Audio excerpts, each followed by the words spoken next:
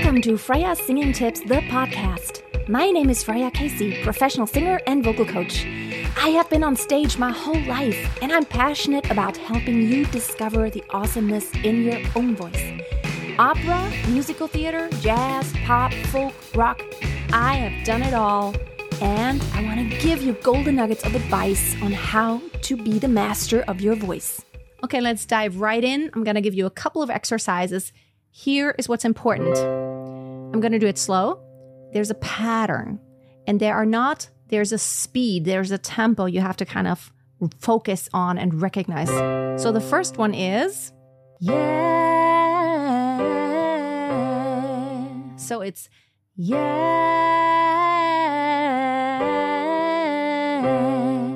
You have to do it slow before you can speed it up. So what it is, the first element is, yeah. It's a little up and down movement. Yeah. So you kind of have to know all the turns. Where does it go up? Where does it go down? Before you can speed it up. Okay, now we gradually speed up and then we go up in pitch. Yeah. So I always group the first ones. Yeah. That's kind of like one movement. Yeah. And then I add. So you have to group it together to kind of make sense. So it's not just a lot of pitches. It's really just group, group, group. And the longer the ad-libs become, just more groups in sequence. Okay, let's speed it up. Yeah. Yeah. Yeah. Yeah.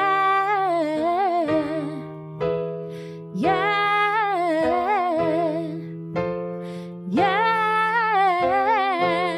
Okay, second exercise, different pattern. Yeah. Yeah.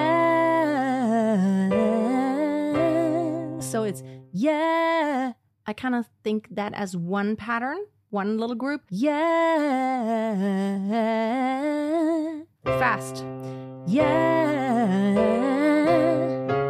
Yeah.